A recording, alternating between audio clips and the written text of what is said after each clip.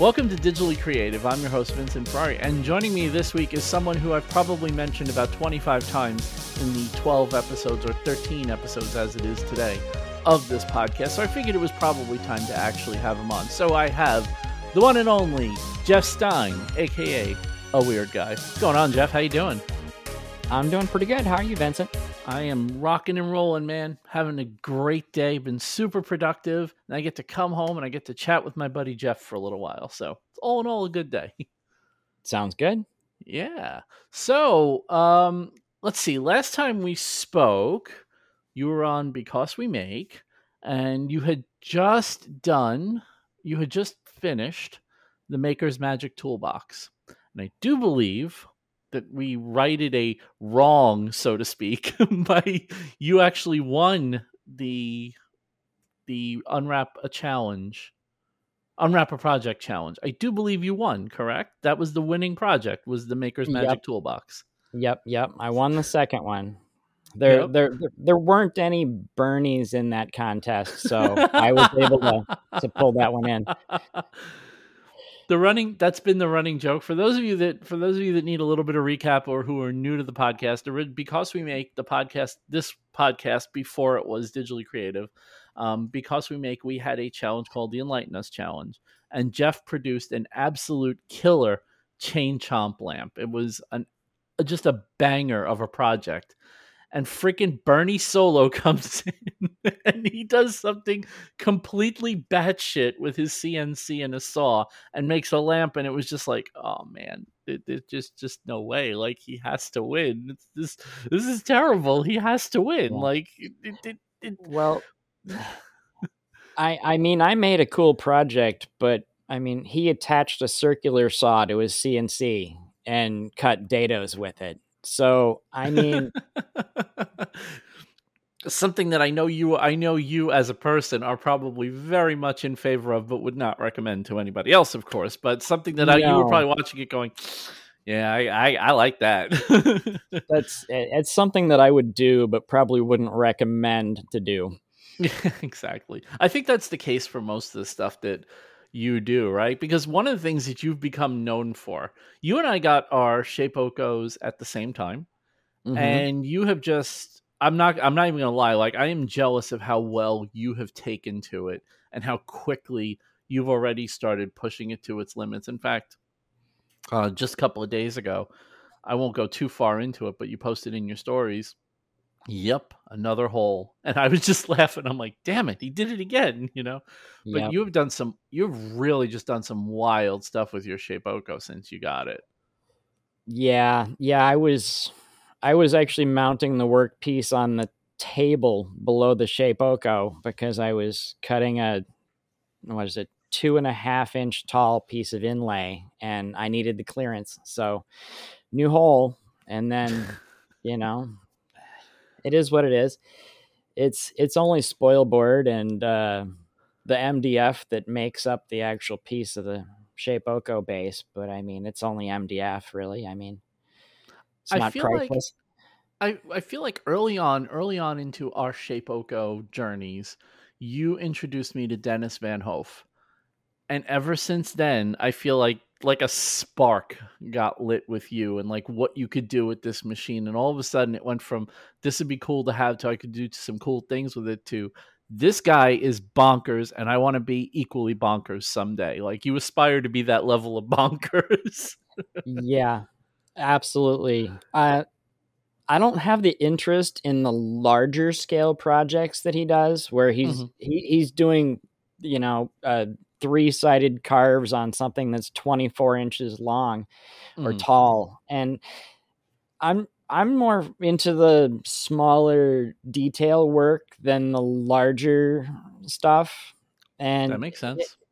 It makes more sense with the Shapeoko. I don't have a whole lot of room. I would have to take out the entire base to sink anything larger in there, which is what Dennis did for his stuff. But I'm happier doing insanity on a smaller scale. It's fun watching you, because the Shape Oko has this reputation of being this more of like a blunt instrument, even though it can be very precise. And then I watch you doing like the Groot bust, and it's like the detail level with a 1/32 end mill, just like tiny little bits, just taking off detail, and it's like, yeah, this machine's more than capable of doing that stuff. It's just nobody does that stuff with it, you know. Right. Do you find that to be like your experience with the machine in general, that it's capable of doing more than it's given credit for, and that's why you push the limits, because you just kind of have this sense of what it's actually capable of? Well, it does have specific limits, Mm-hmm. but its limits don't seem to be on the precision end of the scale. The limits are much leaning towards the power side of the scale, where it's driven by quarter-inch belts. Mm-hmm. There's no screw drive here, ball screw drive, none of that. There's Right. quarter-inch belts, and it's powered with a, what is it, a Makita trim router? What is it, a Yeah, it's a one Makita and a router. quarter? Even the What is that? Yeah, even the Carbide Create One one is horse, just a one and a yep, quarter, yep, something little yep, like that. yep, So I yep. mean, the limitations are you can't just go blasting through a 3/4 inch piece of ply with one pass, because it just hasn't got the balls for that. It hasn't got the Right. power, and it hasn't got the, stability for it. So what it does have is the ability to delicately precision cut anything you would like it to do. So that's really what I like to do with it. It's what it excels at, And other you've than being out of the box dead simple for, basic CNC use, obviously, your oh, signs and your 100%. stuff. Yeah, I what you've done really well is you've kind of, well, for example, the most recent video you did, your SVG to Toolpath video, which I like to say that I had a small part in the production of that video. At least I was the guinea pig for the video, but it was amazing to see what you could do with professional software and that machine, because there are things that I've bumped into over the years with it where I'm like, oh, it would be so nice if it could do this. And then, like flattening. Like flattening is Mhm. just so much easier with Fusion 360 than it'll ever be with Carbide Create. Like it just is. There's some basic functionality that I feel like if they just added into Carbide Create, it would be perfect software. And they've made great strides with it. But man, when you showed me all the stuff in Fusion, I was just like, wow, a couple of clicks and I'm done. Well, Like it's remarkable. Fusion is a completely different beast, Hmm. because it is not at its heart a CNC toolpath software. It's a 3D modeling and tooling software, and it's got more attachments than an entire infantry of Swiss Army guys.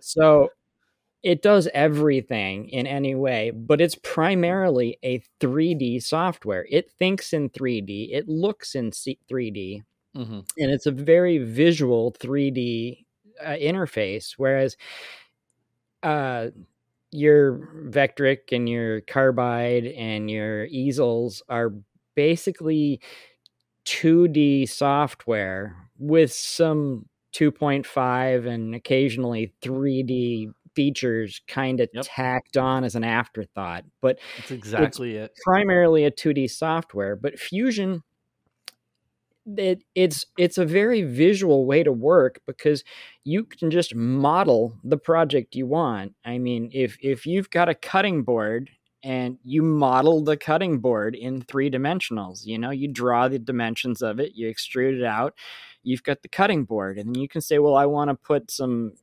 a V carve down one side with the customer's name on it.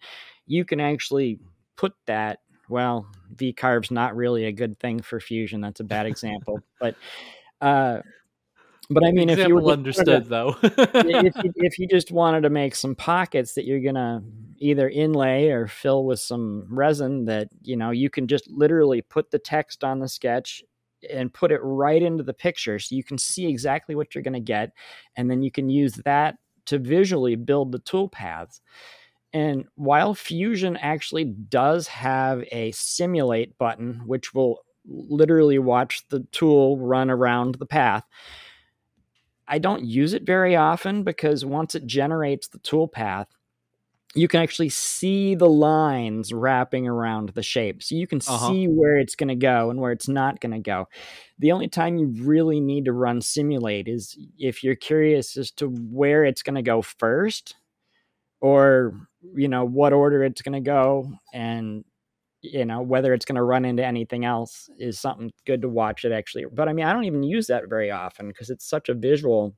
You can see where the toolpath's going to be on the overview, and you can see what material it's going to leave behind, which is even cooler.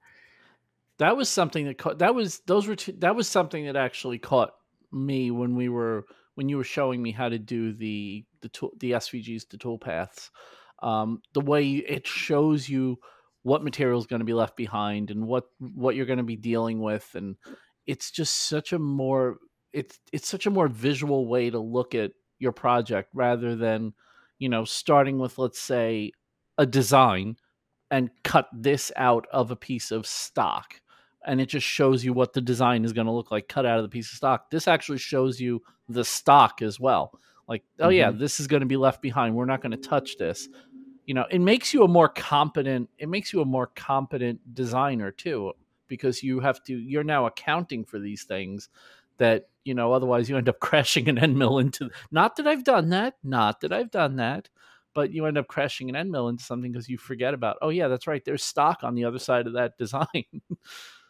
Well, I think everybody's crashed an end mill into something at some point in their life. If you haven't crashed it, it's because you're not using it. It's like when I was talking to Lindsay and we were talking about jeweler's saw blades, and I said, who has never broken a jeweler's saw blade? A person who's never used a jeweler's saw. Like, you break blades constantly. That's why they sell them by the gross. You don't buy 144 of something that's not consumable. Right. So. I'm happy to say that I've never broken any real end mills. And by real end mills, I mean real sized end mills. I don't really count those 1/32 inch end mills. Toothpicks. I've broken, I believe, about 20 of those, and I've got my third 10-pack sitting here, but I'm happy to say that I haven't broken one of them in months. So I think I've finally nailed the proper speed for that. I've broken one in 3 years. It was the 1/8. I broke the 1/8. I broke a 1/8. And again, it's because it's these skinny bits, and all I did, like, I just wasn't paying close enough attention, and I turned it on. Machine spins up. It's fine. It's spinning at the right speed. I got that much right. It was spinning at 18,000. And all of a sudden, I'm like, uh-oh, I forgot some. And I just forgot to change, like, it was the amount of depth per pass, I think it was. And the thing just went straight into a piece of walnut, and I hear clink. And I'm like, yep, that's the end of that one. Took it up. There's like, I don't even know where the rest of that end mill is. I kept it because it was so funny to me. Like, if you didn't know the size of that end mill, you'd have no idea that the piece was off it. But I heard it clink in the wood, and I'm like, yeah, I broke that one. So oops. I think that's part of the territory, though. It's learning curve, and they're considered consumables, so it's okay. I'm just I tend to start my paths very conservative and then ramp them up as I feel more comfortable, because I've messed things up. I've forgotten to set multiple depths, at which point, yeah, it wants to jump in and do a half an inch in one pass. But I've gotten to the point over the years where I start my paths at like half speed, and then once I see that the depths and the step overs are actually what I wanted them to be and everything's running smoothly, then I'll ramp it back up. But until then, I've got my eyeballs on it, and I've got my finger on the damned pause button, because that's really the only reason I haven't broken things. And it's not because I don't screw things up. Oh, sure. It's because I've gotten cautious and I keep my finger on the pause button until I'm sure it's going to do what I thought I asked it to do. Where Thought. did you where does your fusion knowledge come from? Because I know where mine came from, and I know how long it took me, and how many. So I took Vlad Mariano's Fusion 360 for 3D printing class on Skillshare. He's at desktopmakes.com. You can actually take his class now. You can take that same class directly from him. You don't have to go to Skillshare to take it. And I took Bob's class from I Like to Make Stuff, Fusion 360 for woodworkers, I think it's called, or Fusion 360 for Yeah. furniture or something, whatever And it's called. Whatever he I've calls seen that class. Yeah. I've I seen took both of those. I actually did a free trial on Skillshare because you said that that's the program that you need to look at. mhm. And it kind of gave me a start, but I really didn't get a good feel for it from him. Yeah, it Mhm. just didn't really It was a click different for me too well. you were looking for different things than he was teaching out of it. I mean, it does Right. teach you the app, but it's not going to teach you the cam part, which is what you need to learn. Well, I wasn't even looking for CAM right off the bat. I was Mhm. just trying to get a feel for the software at all Oh. and the CAD side. I mean, and I've had some previous CAD experience with other software, so I mean, Mhm. I normally expect to pick things up pretty quickly because I've got lots of software experience since, people started writing software because I'm old and I've had computers since they made home computers. Amen, brother. Yeah, We exactly. both got some gray in the old beard here. I understand completely.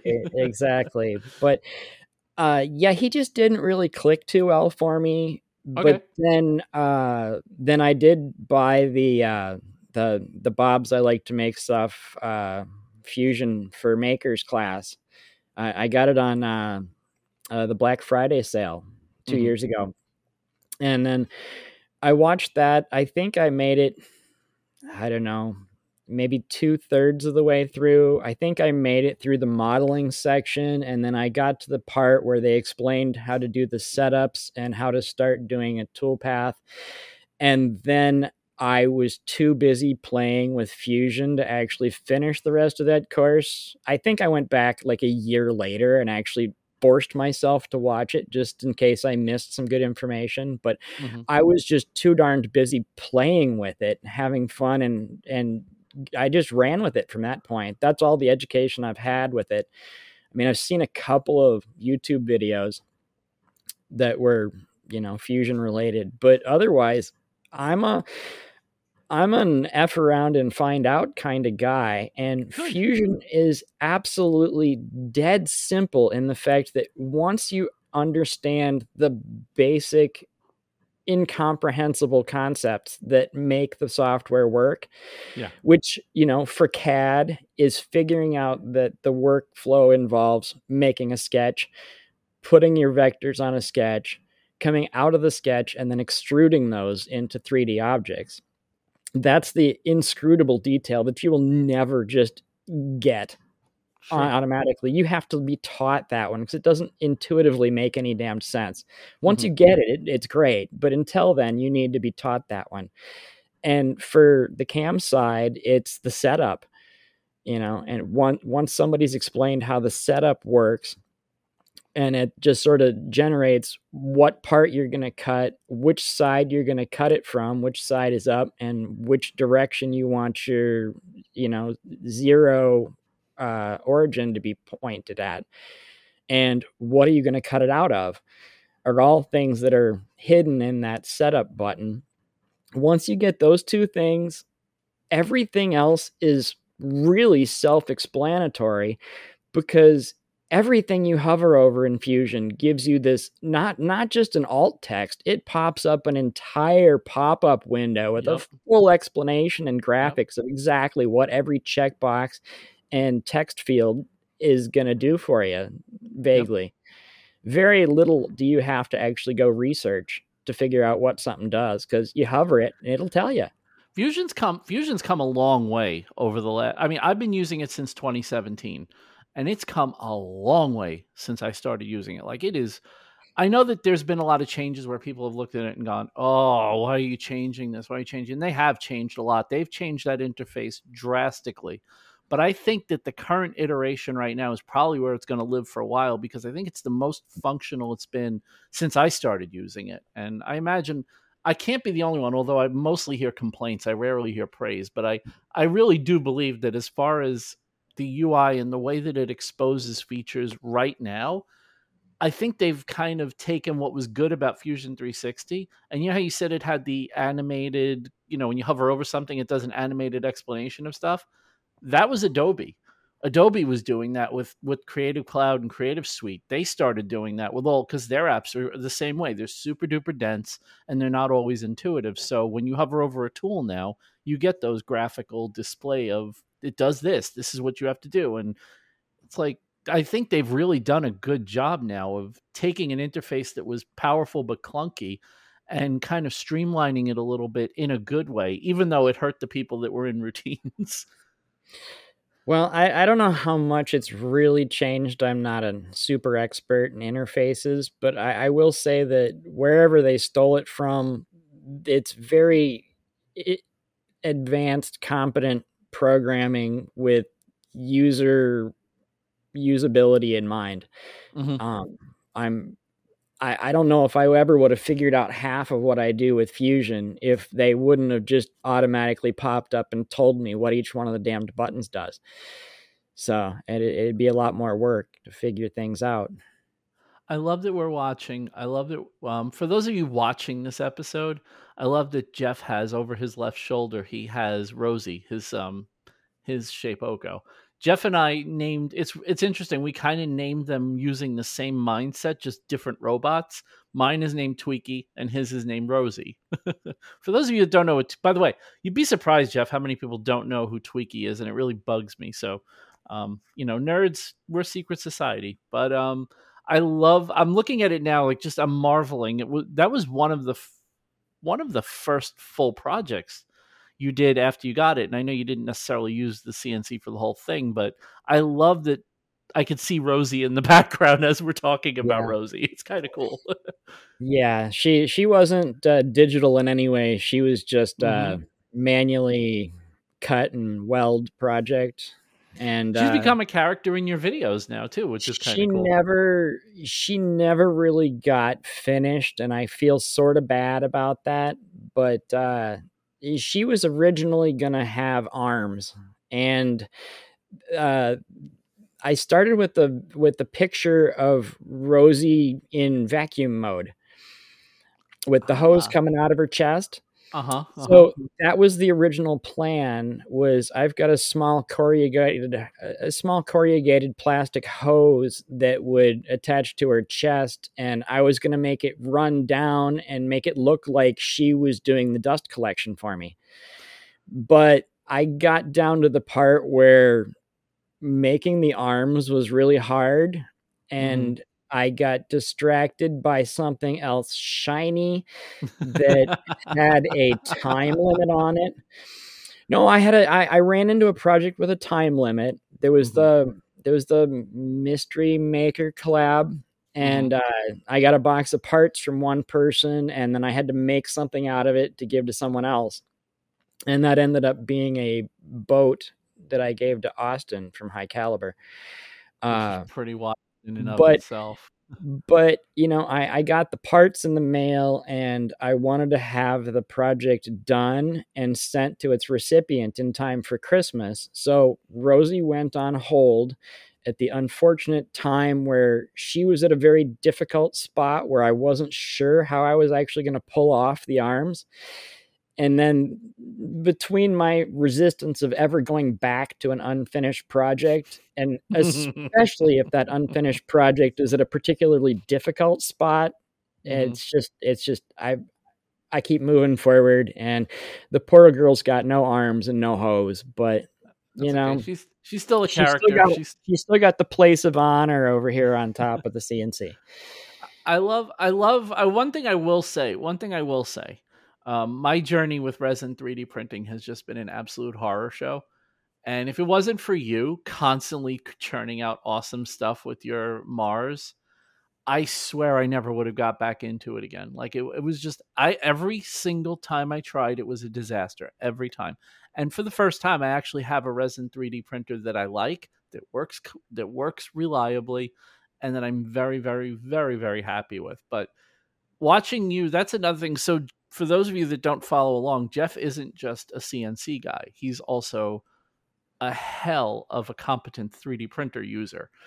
I'm super impressed by how quickly you got your Mars running, because as everyone that listens to this podcast knows, I've had two and I never got either one of them working. So the fact that you got yours working at the level it did, and I've seen prints from it, so I know it's good. But I'd like to take some magic credit for being super intelligent and mastering this complicated technique, but you I'm can going to take tell credit you, for that. It's fine. I took this thing out of the box and I watched the setup video, and it says loosen the two screws so the plate is floppy, and it says run it all the way down until it presses firmly into the glass top below it, at which point it's absolutely perfectly level. And it says tighten this screw down first and then tighten that screw. And I said, okay, I did that. And it says go up a little bit and put a piece of paper under it, and then go down until it says it's about the right, whatever you're supposed to feel with the paper. And then you push the zero it right here button. And then I poured resin in it, and I downloaded about 648 models from Thingiverse, and I printed them out. And 3/4 of them have actually been functional models and working. I've done very little practical work with it. I've only done, I don't know, 2 or 3 projects that were actually useful, but it's mostly tchotchkes and, crap. I think that's what I hate to say it, as much as I love 3D printing and as much as I know it's useful for a lot of things, I think that's what most people are doing with their 3D printers. I hate to say it, but they go on Thingiverse, they get a thing, and they download and they print it, and that's a day.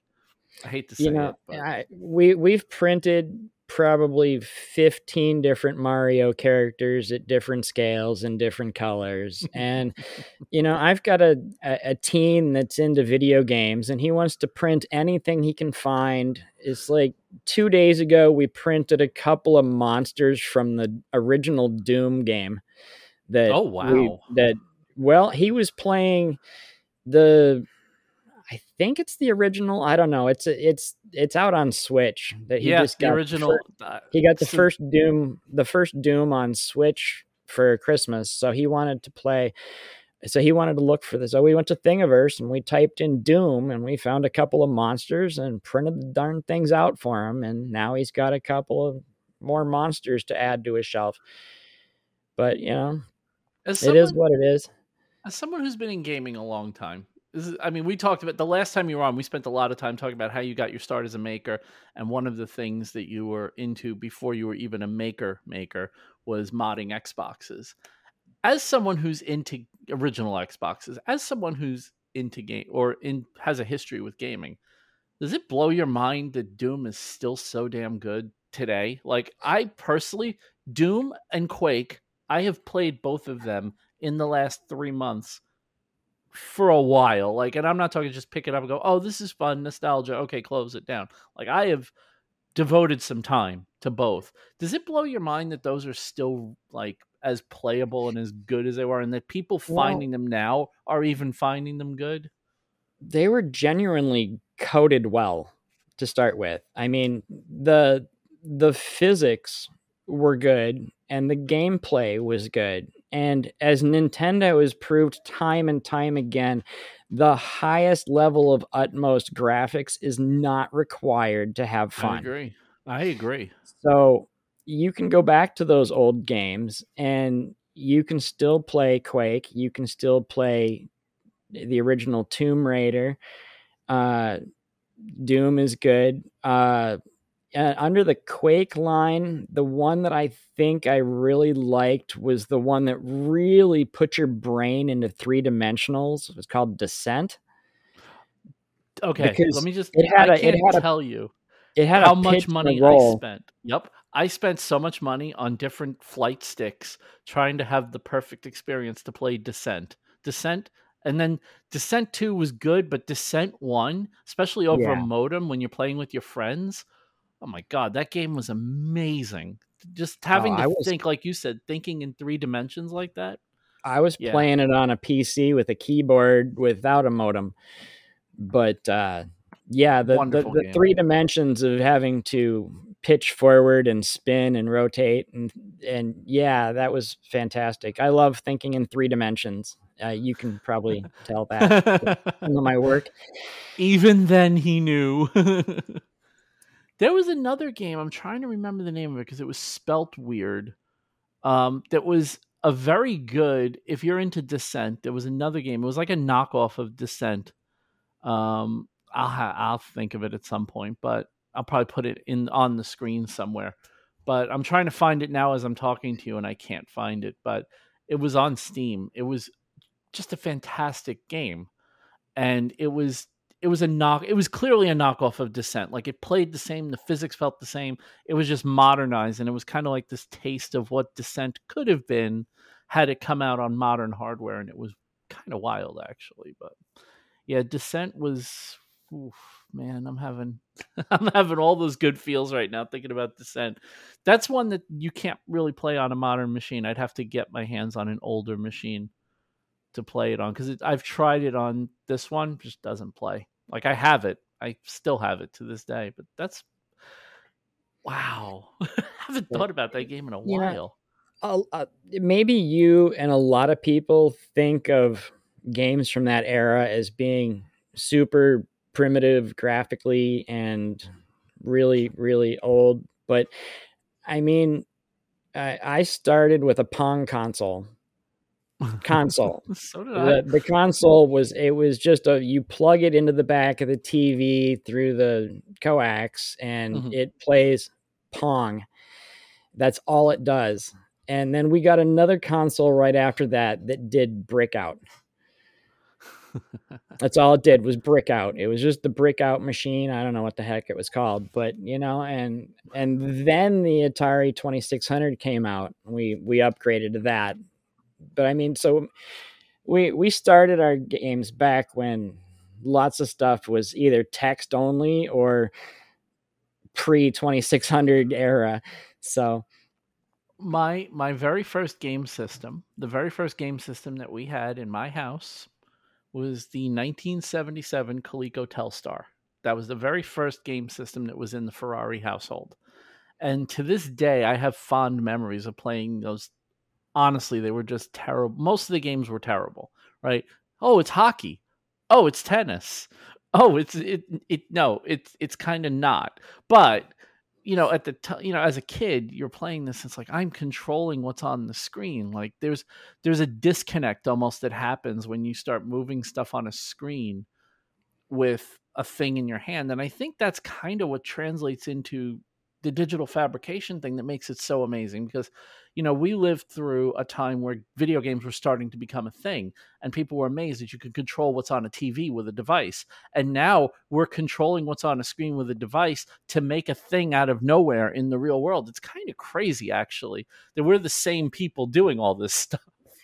we've definitely lived through a very fun transition period Mhm. as computers have gone from, I mean, I had an Apple II Plus in the Mhm. early 80s, and that was the most amazing 16K of RAM that I'd ever seen used at that point. And now I've got something that's, about 4,000 times powerful than that in my pocket Mhm. and plays much, much better games than the Olympics with stick figures hitting the left and right arrow keys as fast as I can. Most of the games, Forsaken, by the way, that's the name of the game I was trying to remember the name of. The one that's like Descent, and it plays on modern hardware, and you probably really enjoy it. It's very, very, very good. Controls are identical. Um, most of the stuff that I feel like that we were into. I was talking about this with John from Gen X Grown Up too. it's amazing to me how well the stuff that we grew up with is aging so well, to the point where when you hand it to a kid today, they even enjoy it. And I don't know of a lot of stuff that's out now. I mean, there's stuff now that doesn't even hold my interest now. I can't think of anything that's out now. I love my Nintendo Switch. It's my favorite console. It's probably my favorite console that I've ever owned. I love it. I love it, love it, love it. And I totally am on board with Nintendo's philosophy of make the games good, worry about how they look later type thing. But I can't think of a single game that's out now that I'm going to be nostalgic for in 20 years. But I can tell you at least 100 games off the top of my head that I am nostalgic for right now from like 1978. It's kind of wild, actually. I might have one that's actually a console game that's been out in the last couple years that I might have fond memories of later. Really? That would be Breath of the Wild. Oh, I hated Breath of the Wild. I'm the one. Geez. I'm the guy that hated it. I'm the one. Donovan just unsubscribed from your podcast. I know. I think I've lost Donovan. It's okay. I like Donovan. I like your projects based on the game, but the game is not for me. It's just I still play the original Legend of Zelda though, if that means anything. But yeah, maybe. I mean, look, a lot of people like Breath of the Wild. I'm not going to take it away from anyone that likes it. It's just not my kind of game. It's a little too much more like an adventure game than a Zelda game. I understand why people like it. It's just not for me. Yeah, I think the only thing other than that I've actually been seriously attached to in the last couple of years is mobile, and that's the Mario Kart Tour. It's fun. Mobile. It's a lot of fun. And they did a good job with that. It's been out for, I think, 2.5 years, and I'm pretty sure I've missed maybe 4 days. Wow. And yeah, it's an addiction for me. It's 15 to 40 minutes every damned morning. I just can't get away from it. I've gotten to the point where I'm playing Pokemon Go every day now. Hey, and I completely blame Diana for this, because I hadn't touched the game in, oh my God. Okay. So when I turned it on, I started playing it on New Year's Eve. We were at her best friend's house, and I was like, okay, fine. You're playing this. Her best friend plays it. I'm like, you know what? I'm just going to fire it up. We're within range of a Pokestop sitting on the couch. So it's like, if I'm going to build some stuff up, this is a good spot to do it. I turn it on and I look, and the last time I had played, so remember, New Year's Eve I'm playing this. The last time I'd played before it was August 13th, 2018. Oh, geez. I didn't even know I had cancer at that point. That's how long ago it was from the last time I played it. And I started playing it, and I didn't know where anything was because they'd moved everything around. So Diana was kind of holding my hand a little bit, showing me where everything was, and I was getting comfortable with it. And the next day, we actually went to a park over here by me, and we played for like 2 hours. We were just catching and spinning, and all of a sudden, like, the muscle memory comes back, and I'm winging curveballs out, and I'm like, and I realized just how much fun that freaking game actually was, and it was like, oh yeah, why did you stop playing this again? Like, how did this not get fun for you? Because it's fun now. Like, I'm enjoying it. I'm really enjoying it. Like, I'm sitting there on the couch every once in a while. I'll throw the game up. I'll catch a Pokemon sitting on my couch, or I'll put my character in front of me so I can pet him and get fruit. Like, I'm doing all this stuff. Like, the old routines are all back, and I'm enjoying it so much. But I don't know. I missed that craze. It just wasn't my thing. Sure.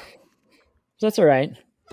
Everybody has their thing, right? I mean, I'm totally not in the Minecraft or Roblox thing either, but that's definitely a big thing for kids too, Right. Definitely.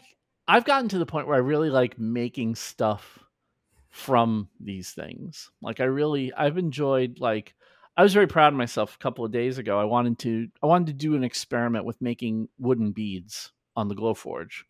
And I've actually been kind of refining that process a little bit.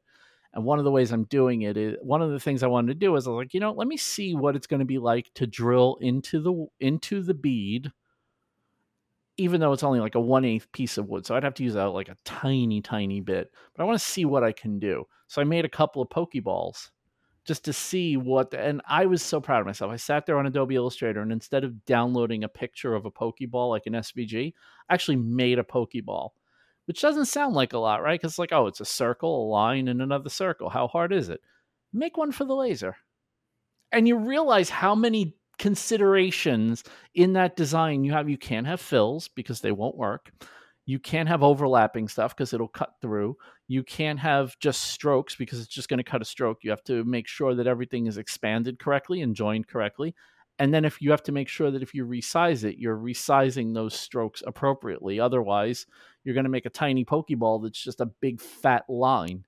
And all these things like I'm doing as I'm doing, I'm like, I was so proud of myself for figuring it out. And then I made it and it came out so cool. And I get that buzz because when I look at games that I like and I make something from a game that I like, it's recognizable to me. And that makes me so happy. Like I don't even get it with TV stuff or movie stuff, but there's something about game stuff, making game stuff in real life that just feels so fun. I don't know. I like to pull from all three of those. I mean, I love my gaming stuff, my TV, and my movie stuff. I think I like to pull a lot of my inspiration from those three categories because I think they're cool. And apparently, I've discovered that things I think look cool are things that other people agree are cool. I would agree with that. I've at least come to the conclusion that I don't ever want to be that artist that makes things that he thinks other people will like. It's the reality is you make things that you think are fantastic, and then other people will think they're fantastic if you have good taste. There's an if in that one. If you don't have good taste, then the things you think are cool are maybe not. But I mean, if you've got good taste and you make things that you think are cool, then other people will think that those are cool too. I think it's kind of a translation of passion, right? When you're making something that you think is cool, you're excited about it. And when you tell someone about it, you're excited to tell them about it. You know, when I did that Polycam scan of the Pinecone statue, I was so excited about that. Not because it was a pine cone. Who the hell cares? It's a pine cone, right? But it was so cool to be able to see something in the real world, run around it with my LiDAR-enabled phone, get a really competent, not perfect, by the way, but very, very competent 3D scan of it, put it into my software, fix it up, then put it into a slicer, turn it into a 3D print it, prime it, and paint it. Like, holy crap, that was such a cool process. Like, and I was so excited about it. And everyone I tell them, like, look at this thing. And of course, the jokes about what it looks like have come from literally everybody. It wasn't just you. And I'm not repeating them here, but go to my Instagram feed and look at the pine cone. It won't take much imagination to figure it out. But in fact, even Diana said that's what it looked like, just so you know. But I was so excited about it. And you can understand why it's exciting when you really break down what we're doing with this stuff, right? Like my phone did that. My phone. Do you know how long I've been tinkering with photogrammetry and it works like trash? And now it's like, oh yeah, here's the missing piece. LiDAR. Try it now. It's like, whoa. That was it. I'm still trying to figure out how your phone emits or captures LiDAR in any way. I mean, is there a chip in an iPhone for that? Or on the 12, 13, and 14 Pros, there's a LiDAR sensor on the back and front of the phone. Well, shit, that's cool. It's very cool. That is cool. And I'm looking forward to the day when I can go and get just a handheld 3D scanner for, $200, $300. I mean, I don't imagine it's that far off. You said 3D, what is it? DIY Dave had like a $1,500 scanner. Yep. Yeah. Let's take a decimal point off that in like a year or two when the technology gets a little bit more spread around, and I'm gonna want one of those because that's cool. I think what was wild about seeing Dave's is, it's $1,500, right? So we'll leave it out there. It's $1,500, but That's technology that 5 years ago was $6,000, right? And it's Right. $1,500. And he scanned me at Maker Camp. And I was like, because I remember how these scanners used to be, and it was a slow process. You needed perfect lighting. Everything needed to go perfectly, right?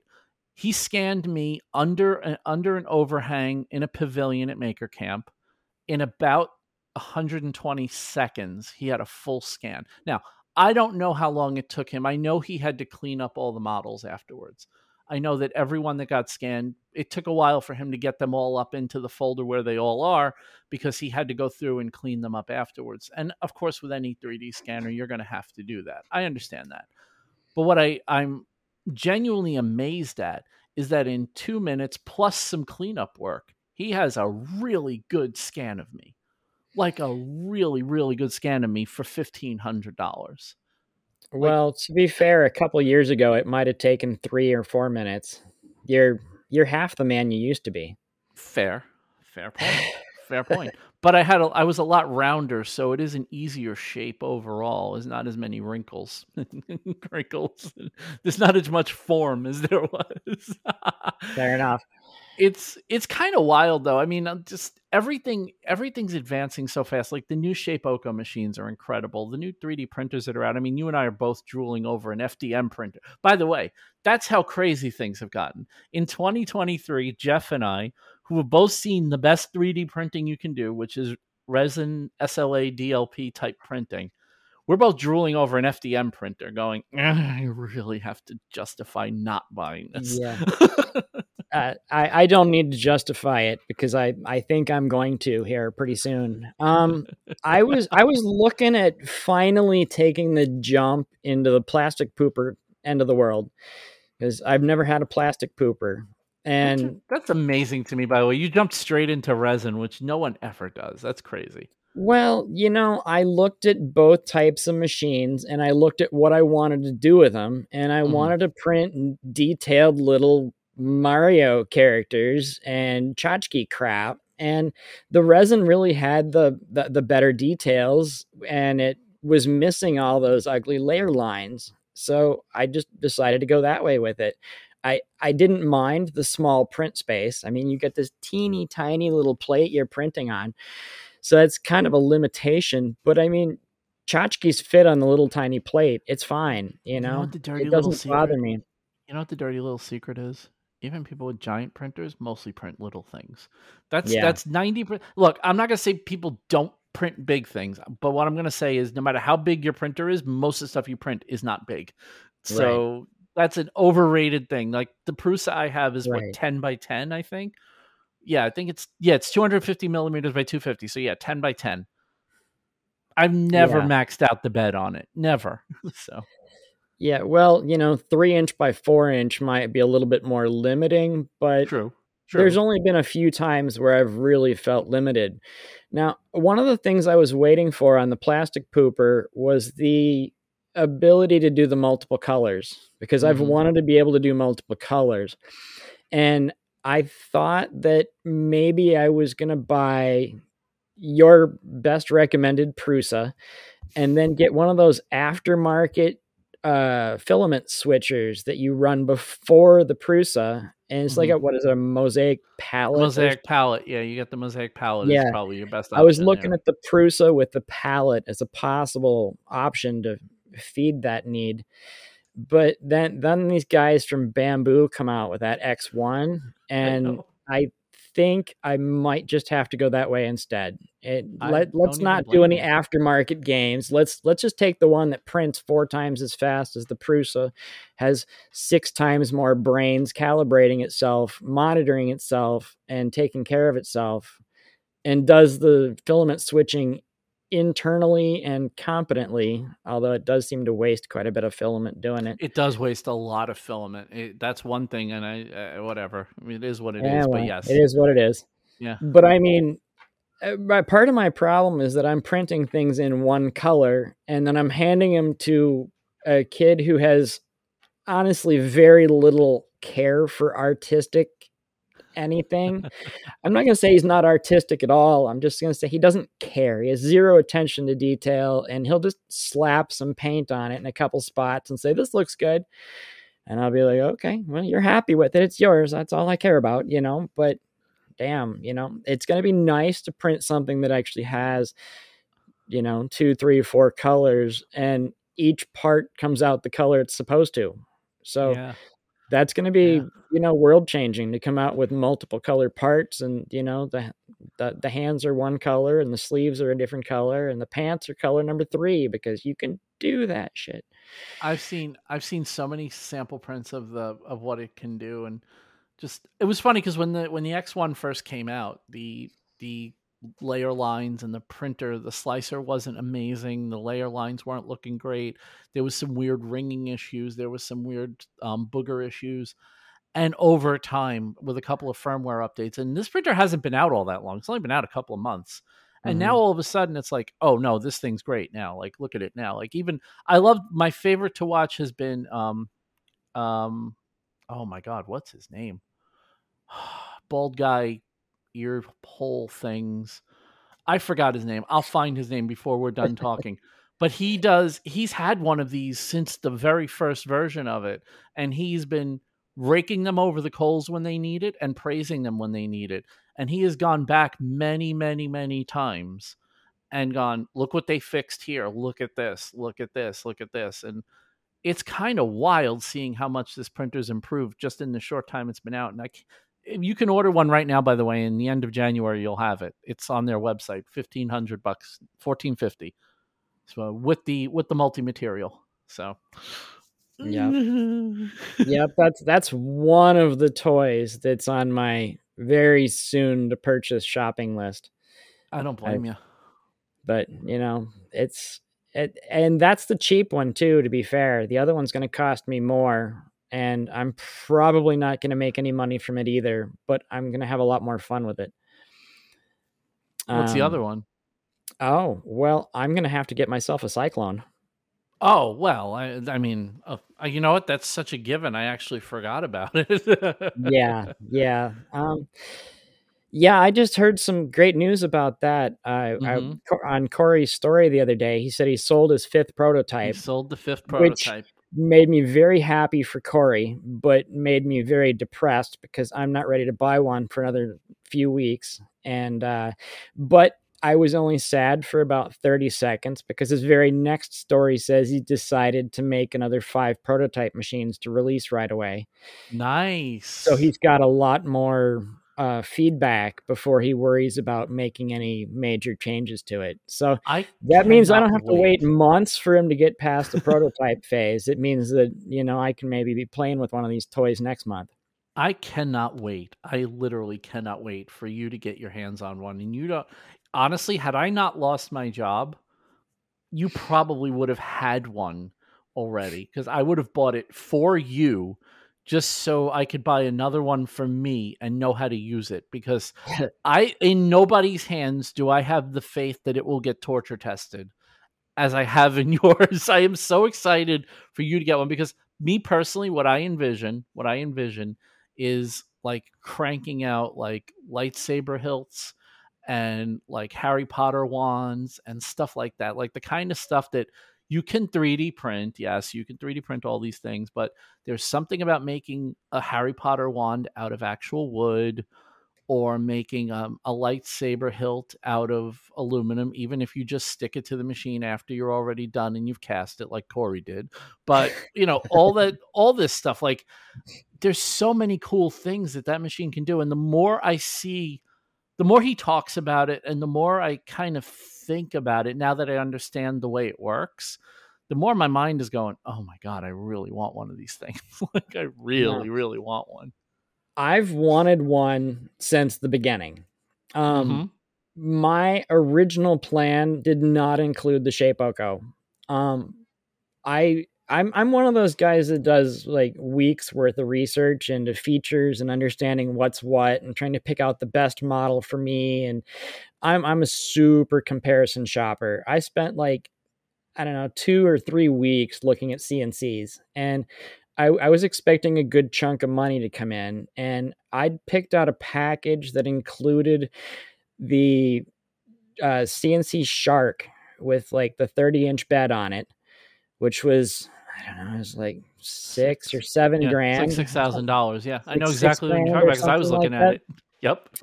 And then they want an extra, I don't know, it's probably $1,000 for the rotary add-on to go with it. And I figured by the time I paid for $2,000 Aspire and some tools for it, I should be, clocking in just a little under 10 grand for the whole package. And that Hmm. was what I did my research and found and decided I wanted. And then I found out that the money I was getting was going to be coming in monthly installments and not lump sums, and I wasn't going to have any 10 grand. So I start grumbling about I need to go buy a cheap CNC now. I gotta go. I was in no mood to start over my research. I just didn't, and I was already unhappy because I lost the machine I'd put together that I'd wanted to buy. And I wasn't going to be able to get it. And you're like, hey, you should get a Shapeoko 3. They're a great deal. And I went and I looked at the Shapeoko and I said, yeah, that looks fine. And I just bought the damn thing. Hmm. I mean, it was crazy because I didn't research any other lower end affordable machines. You said this one's good, and I was just so Well, done with the research and not getting what it was I'd picked out that I just, the hell with it, I'm just buying this one. And I haven't on the regretted consumer it. level, on the consumer level, at the time that we bought these were the best machines you could buy. You can make a case now that the Onefinity is a better machine. That's fine. I'm not going to argue with anyone who says that. There's a valid case to be made that might in some ways it's actually a better machine, right? But I will say that at the time it was this machine or an X Carve, and anyone dares tell me an X Carve is anywhere near the machine that this is, I will kick them directly in the teeth. You're an idiot. You're wrong. Now, Well, doesn't mean that the X Carve's not a good machine. Doesn't mean it's it hard to doesn't have tell. its place. Nobody's ever gotten one assembled enough to get it to work. I think you know what's funny? Of If all you the can't people I put it know, together, it doesn't matter how competent the damn machine is. Now, does I it? agree. I know so many people that have CNCs, and I know so few of them that have X carves. That's not to say, like I said, it's not to say they're bad machines. They are not bad machines, but the Shapeoko is a much better machine. It just is in every conceivable way. It's constructed better. It's more rigid. The support is better. The company is a much better company to deal with. I'm not just kissing butt because I had someone from the company on this podcast. I love my Shapeoko. But yeah, it's funny how that's changed too. Like now there's now Onefinity. Granted, I didn't love that they were basically whoring every freaking influencer got a free one at some point.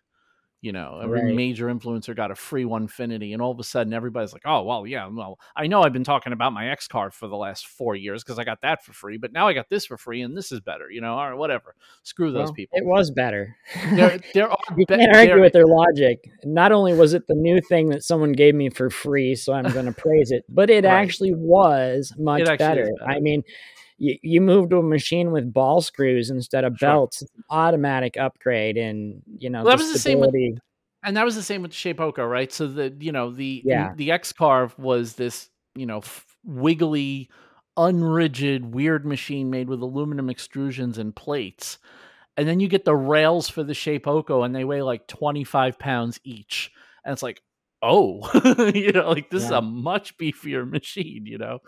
And Uh, the new ones have got the whole ball screws and all yep. the, yeah. It's hard to say whether the Onefinity's actually got a whole lot of leg up on the Shapeoko fives Not and pros. anymore. Probably not Once anymore. once you get up to the fives and the pros, they're pretty equivalent machines, Yeah. I Yep. think. They're all pushing each other. You notice that Right, Inventables, Carbide, and Onefinity are all pushing each other now, and that's just good for everybody, right? Because right now, if I wanted to upgrade, I have some really good upgrade paths from all three companies. And that's right. perfect. Because when I bought this, the only path for a quality CNC was the Shark, which is funny because you were looking at it and I was looking at it. Thank God I didn't go with the Shaper. Not that it's a bad machine, but it just would have so been the wrong machine for me.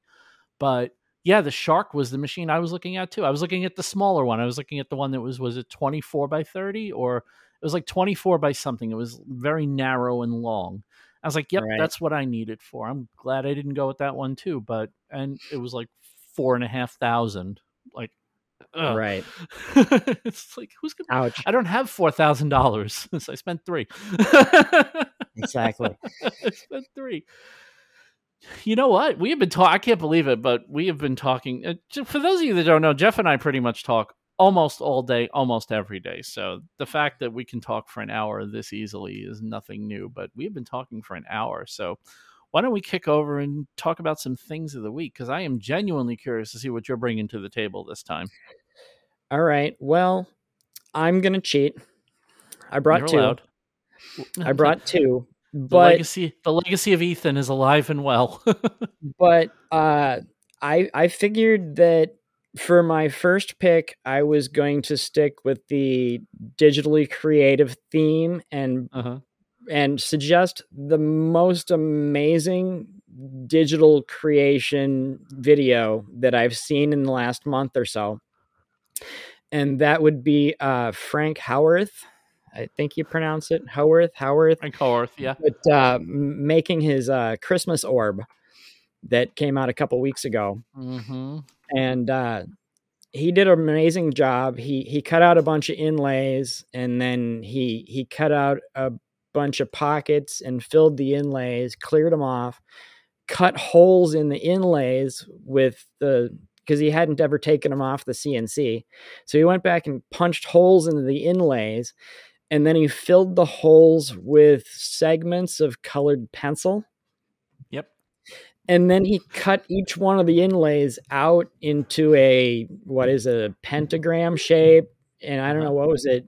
I don't know, 12-sided thing, or he glued them up he did some weird jig with woodworking magic to do the angles and the bevels, and then glued them together. And then he stuck the whole thing onto the rotary and used the rotary to globe out, round off, everything except for the two ends.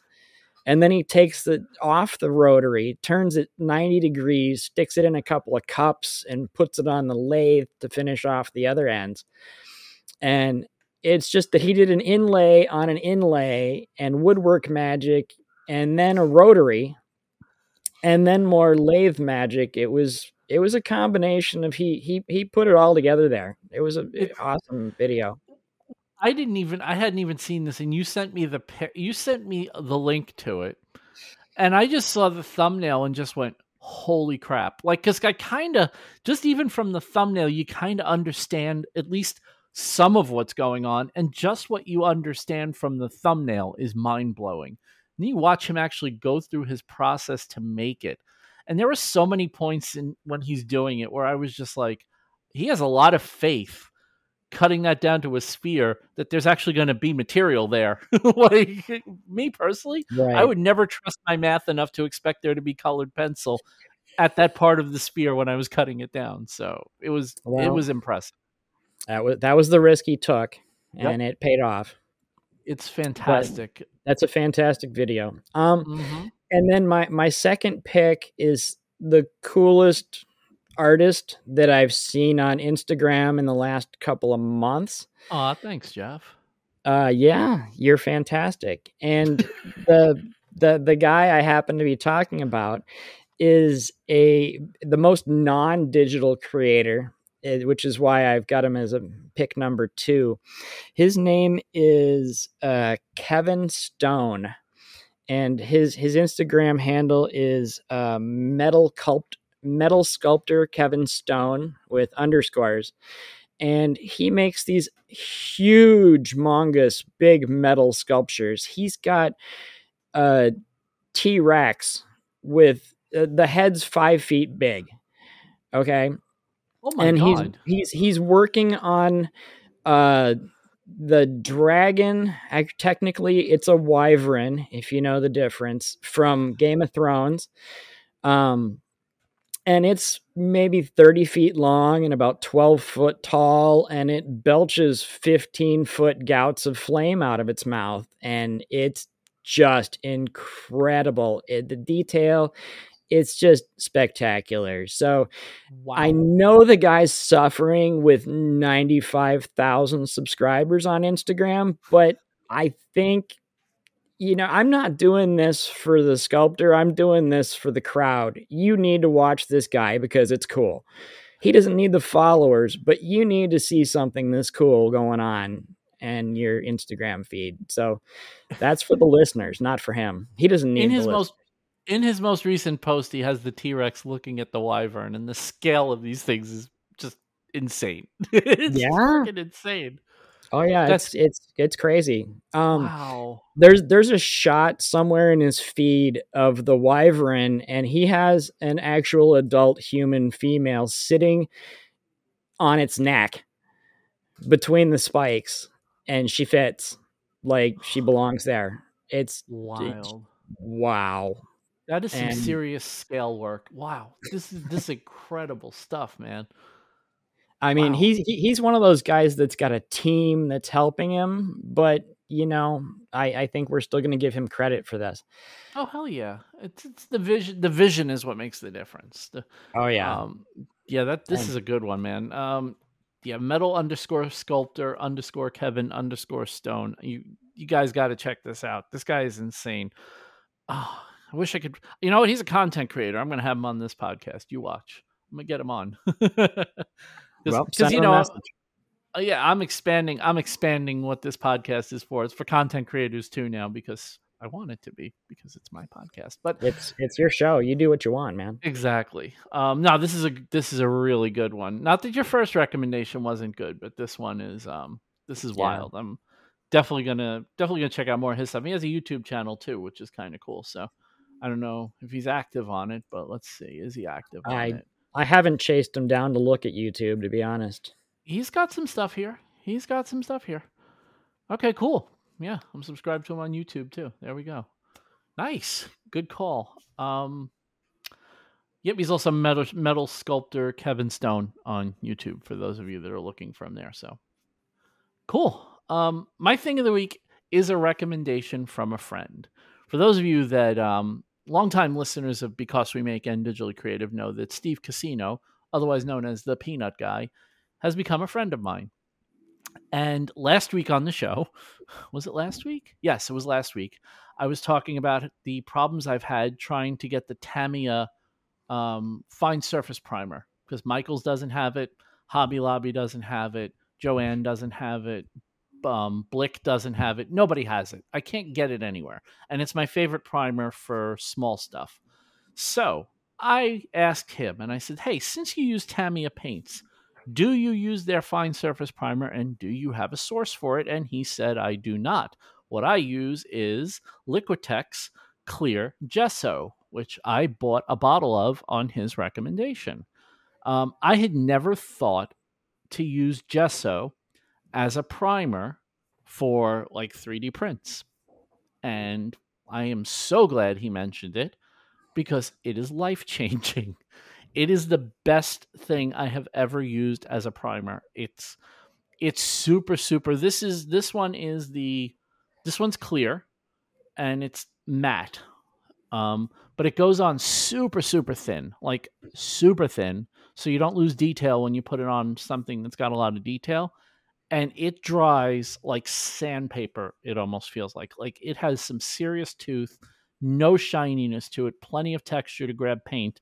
Obviously, this is made to work with acrylics, but I'm assuming you could probably use anything with it. Although I don't know why you'd want to use anything but acrylics with gesso, but you do you.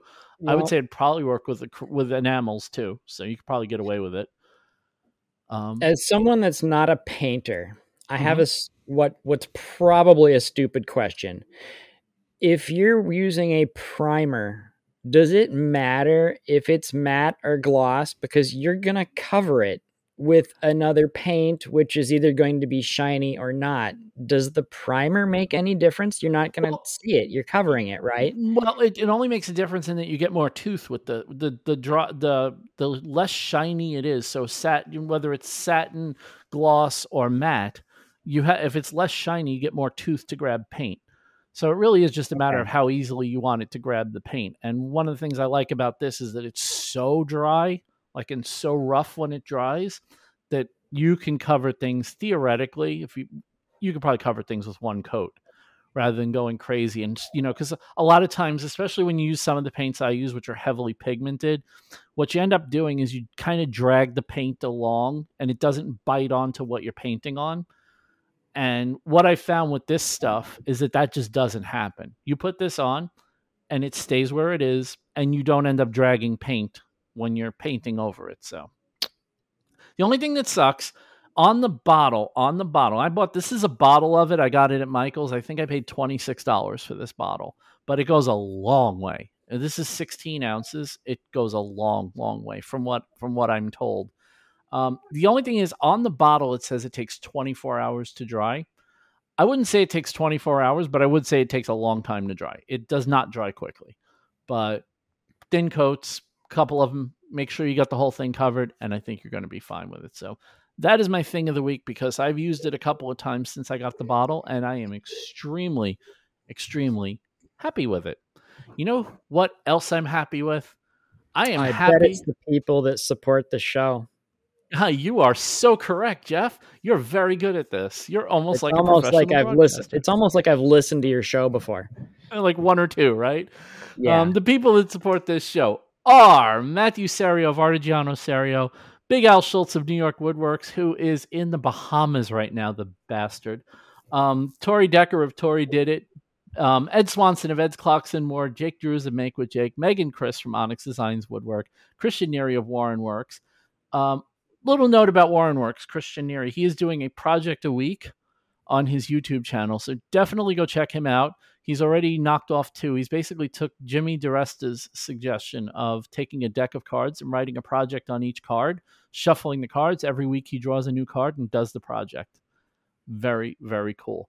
So follow him on his YouTube channel. He's a good guy. Jeff Stein, aka A Weird Guy. Look at that. See, I keep telling everybody, you just can buy your way onto this podcast. It does work. Kim and Garrett of Kim and Garrett Make It. Rory Langefeld of RLO Woodworks and DIY. Robert J. Keller. Rebecca Cole of Bexy Designs. Brian Arsenault, the Seven Hills Maker. Lars Coleman of Colorado Multicraft. Dave Bauer of Dave Bauer Art. Nick Birchtold of Birchtold Design Build. New to the list. You guys may know him as the Boob Guy. And for those of you that know, you know. But Birchtold Design Build. Go check him out. Jeremy Speece, Mike of Pixels to Prototypes. Donald LeBlanc of Fun with Woodworking. Grant Alexander of the Clamp Podcast. And also new to the list, Brad Harrison of Brad's Customs. So go check him out also on Instagram. I think it's Brad's Customs or Brad's_Customs. But just look up Brad's Customs. You'll see Brad Harrison. Go follow him too. I appreciate everyone that supports the show financially. It makes this show happen. If you can't support the show financially, share it. Tell other people about it. Leave a review if you're able. We just got our first new review of Digitally Creative last week, and I would appreciate it if you guys could head over there and maybe do another one.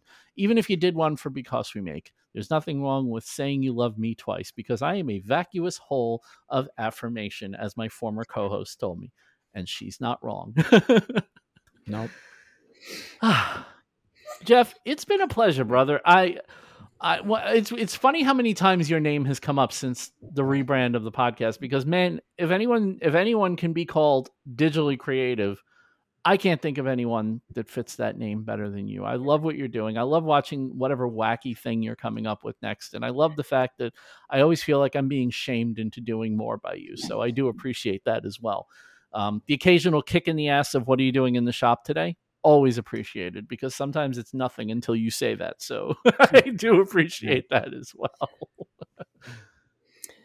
So, we have some time for some technical advice. Things that I wish people would have told me 2.5 years ago going into hobby CNC. 100%. Jeff's words of wisdom to close out the episode. Love it. Let's do it. If we've got time, I've got plenty of words, and some of them are even wisdomous.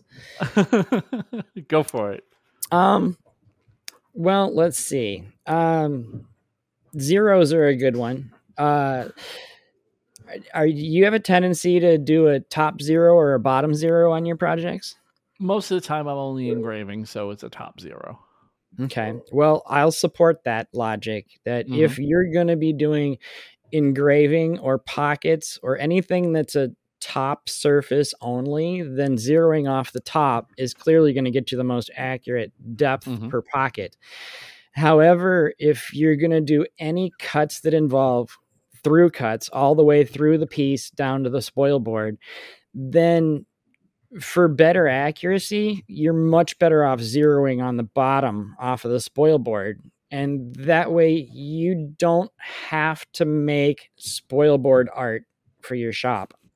Not that I've done that. Not at all. There's a time and a place for spoil board art, because if you've got a big monster machine, like Al's Hannibal, where you're running a full sheet of 1-inch ply and single pass, then you really, part of the workflow involves chewing up the spoil board. That's the way those machines work best, is to dig a little far and just blast through in one pass.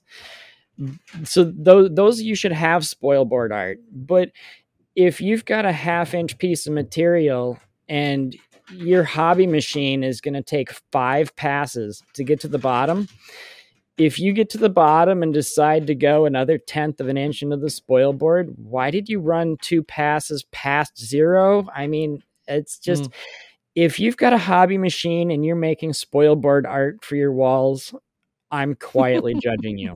I'm just going to let you know that. I love it. But if you zero off the bottom, there's no reason you can't be cutting through the material and stopping right when you can see the blue tape, but not cutting it. But that's the precision that you can get from cutting on a bottom 0. Okay. The next one I like, everybody wants to know when they start out about these mysterious speeds and feeds and chip loads. And there's these charts out there, and they're 90-page long charts. And they tell you that if you're going to cut through hardwood and you're going to use a 1/4-inch end mill, then you should be running this many RPMs and this many inches per minute. The catch is that's not sufficient amount of information. There's too many variables to count. I mean, it's a good starting spot, but to be fair, that all depends on if you're using the right depth of cut, per depth per pass, and the amount of step over you're using. If you're taking a full width step over, you can't run it as fast as just grazing the edge kind of step over, so the chart kind of loses you as soon as you step off the standardized path for what you're doing. Then the chart's kind of out the window. So okay. I'm not sure, I've read about them, but I'm going to tell you, I have not in 2.5 years ever calculated a chip load, and I have no intentions of starting now. And I could care less about a chip load. I really could. And I don't even have one of those charts. I don't care. I barely care about RPMs and inches per minute. And even in the most vague way, do I care about those?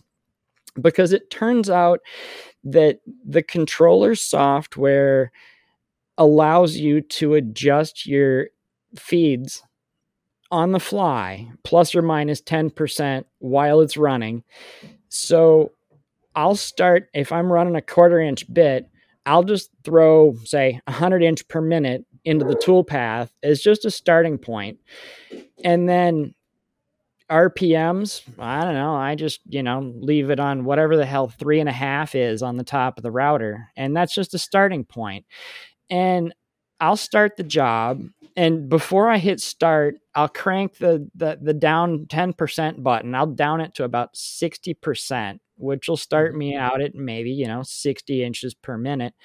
And then I'll let it jump in, and I'll see how deep and how wide and how well it's chewing its way through it. And it seems like it's having an easy time of it. Then you start bumping it up 10% and bumping it up another 10% until it really starts to get some work done.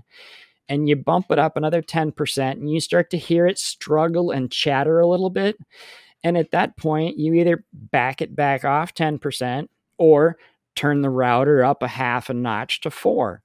Mm-hmm. It's really simple. You play it by ear. It doesn't matter what the specs are for the bit. It doesn't matter what type of router bit you're using. It doesn't matter what kind of material you're cutting, what your step over is, what your step down is.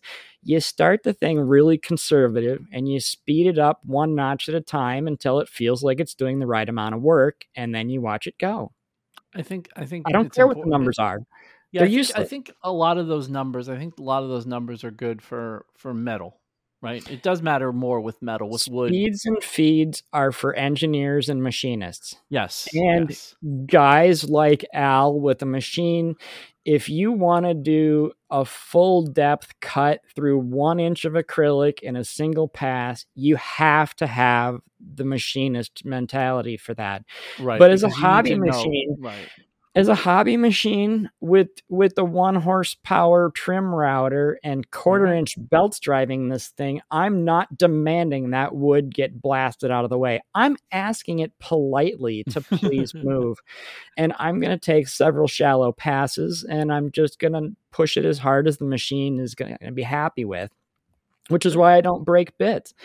You know, if you start it at 60% and work your way up, then that initial moment of, oops, I accidentally forgot and went through a 1/2 inch in one path, you have a lot more time to react at 60%, and you can either slow that sucker down to 20% or catch the pause button before you've really broken anything. Good deal. Now, and I was going to throw in something about end mills, because everybody wants to know what kind of end mills you're supposed to buy. And I've got some solid opinions on these, because if you've got a straight end mill, they've got a spiral flute going up them. Now, depending on which way the flute goes, some of them, as the bit turns, the blade spirals upward, and they call those an upcut bit. Mm-hmm. And those are good for if you're digging a path, it'll clear the wood chips up and out of the path a little bit better. But one of the negatives to that is that it will also pull the material on the top of the path up and out, and it'll fray the top edges, especially if you get the blowout, especially if you've got plywood. Mm-hmm. And the downcut is the opposite, where the spiral funnels the wood down as the blade cuts. And it works as well because there's enough action going on. It'll blow the chips out of the trench for the most part anyway. But it doesn't give you the top blowout on the top of the part like the upcuts do. And in theory, it's better to use an upcut bit when you're cutting through the bottom edge of a piece of plywood so it doesn't blow out the bottom of the plywood. But if your plywood is pressed firmly into the spoil board, it's got less place to blow out to, so it's not as significant as an issue for me so much. Now, the other thing I've got with upcut bits, I've had some serious problem with upcut bits that make me question ever using the darned things at all for anything. There's this guy that got hit in the head with an apple a few hundred years ago, and he made some laws of physics. And one of those, I believe it's the third one, says for every force in nature, there's an equal but opposite force pulling the other way. Mm-hmm. Now, you've got a bit that is pulling chips upward at a very, steady pace. And therefore, when that bit is grabbing into that wood, the wood is essentially trying to grab onto that blade, and it's trying to pull, as the blade pulls the wood up, the wood is grabbing on and trying to pull the bit down. So if you have an upcut bit and you go too deep, too fast into a groove, the wood will actually grab the bit and yank that son of a gun right down out of the collet, no matter how tight you've got it going. And you'll be doing a 0.1 depth of cut, and then 2 inches later, you'll be doing 0.15, and 2 inches later, you'll be doing 0.2. And the next thing you know, it just yanks that son of a gun right out of the collet and leaves it hanging in the trench. And I've had it happen with the upcut bit in a handheld router, let alone on the CNC. And I just, the downcut bit is pushing down on the material, which pushes the bit up into the collet if it were to move, which is a much happier solution as far as problems are concerned for me. I'd rather the bit move away from the material than to progressively bite deeper and deeper into it as you go down the path. So I'm to the point where I won't use an upcut bit unless I don't have an option. I've had it with them. I've had a few problems with them, and I just won't buy them anymore. The logic is sound. Now, and I mentioned this to you the other night, is that I will also not buy a compression bit. Yeah, so why can't we use compression bits? Compression bits are intended for guys with full machines that have, a 45 Mercury outboard spindle and run on 720 volts with vacuum tables and hold 4 full sheets of plywood that need to go through. Basically, if you don't have the power to go through a full depth pass on the wood, it's a complete useless waste of time. As a hobby machine, I don't do full depth pass on anything. If I've got a 1/2 inch of plywood, I'm taking it 0.1 and I'm running 5 depth passes to get through that material. The compression bit has a down cut flute for the top 99% of the cutting space. So, and then at the very bottom tip of the bit, the last 1/4 inch or so, it flips direction and does an upcut. Now, the entire point of doing this is that you set your depth so that the depth cuts just a hair into the spoil board intentionally. And the bottom bit, the upcut part at the very tip, is contacting the bottom edge of your work, most likely plywood at this point. And that upcut at the very bottom prevents the bottom tear out by upcutting the bottom edge of the plywood, while the rest of the flutes are downcutting the top edge and middle of the board. These are intended for full depth, single pass runs. And if you're going to inch your way through it 0.1 at a time, you're never going to contact anything except for the 1/4 inch of upcut at the very tip of the bit. And it's a complete waste of $50, $60, $80 for something you're never going to use any of that bit unless you're going to do a full depth pass. And they're expensive and they're completely pointless unless you can blast through a full sheet in one pass.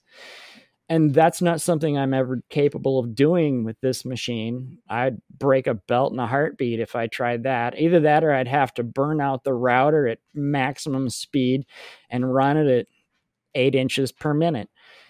At which point I'm not saving any time from doing faster, thinner passes, Good to know. That's good information. That's my thought on why you should never buy a compression bit unless you've got a seriously powerful machine. The hobbies they don't have any point to them.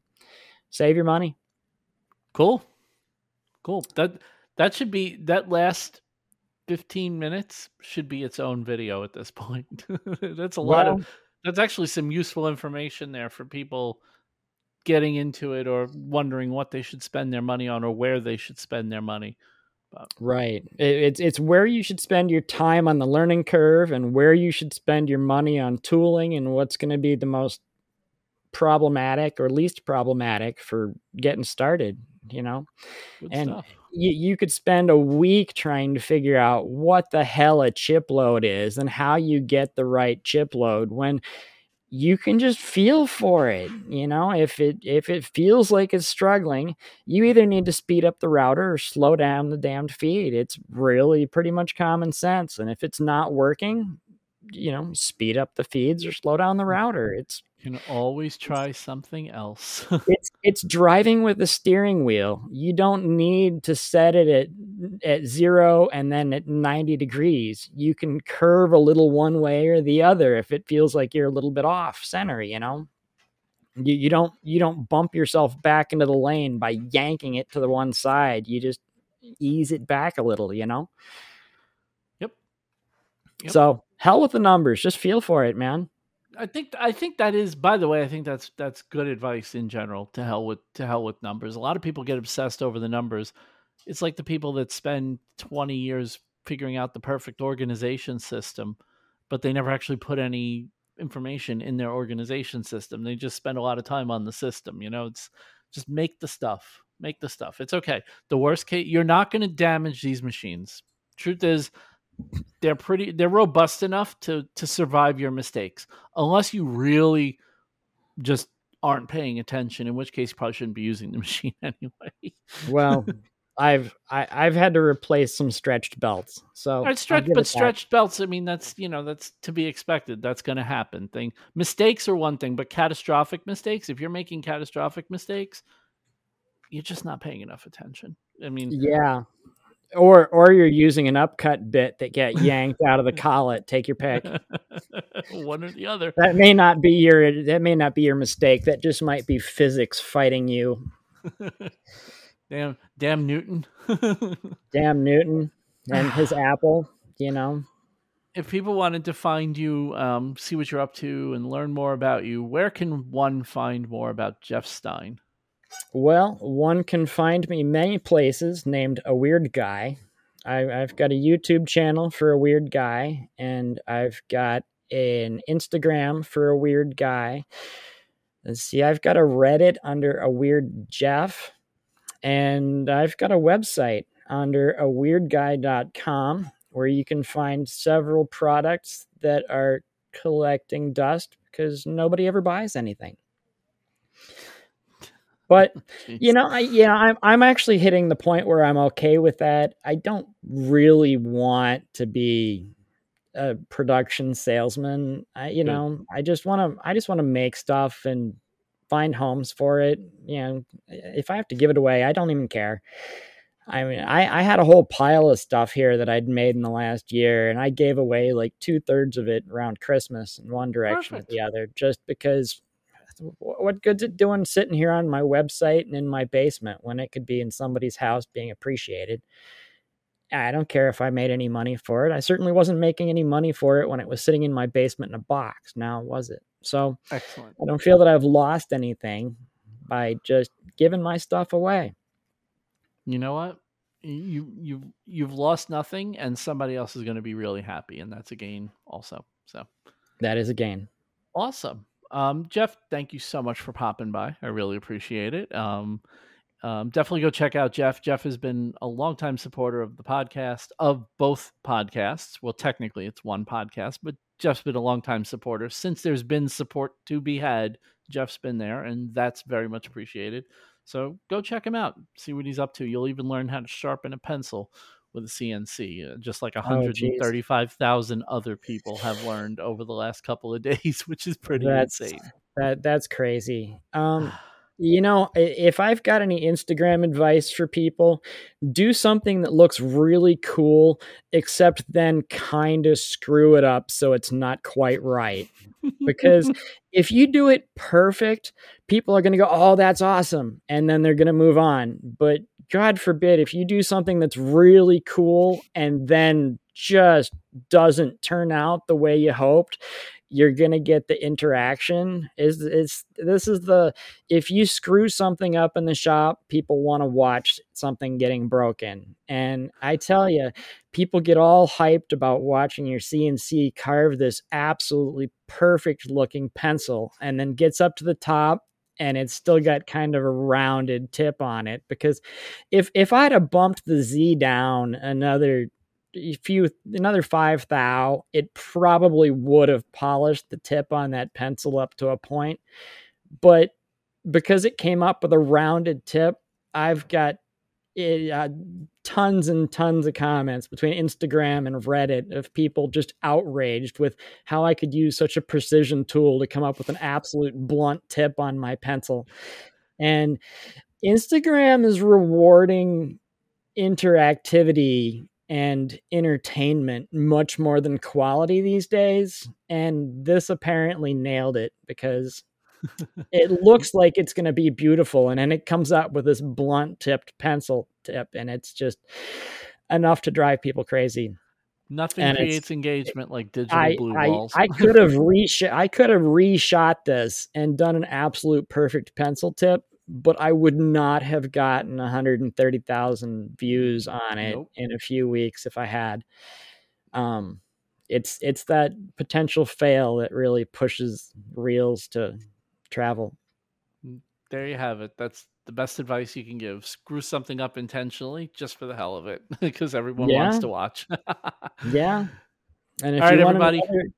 And thanks for having me. I appreciate coming and hanging out. It's been great, and it's been a lot of fun. Absolute hoot. And go check Jeff out. Go check out his sharpening of a pencil, because, as I just said, nothing creates engagement like digital blue balls. Until next week, everybody, have a great week, and I'll talk to you then.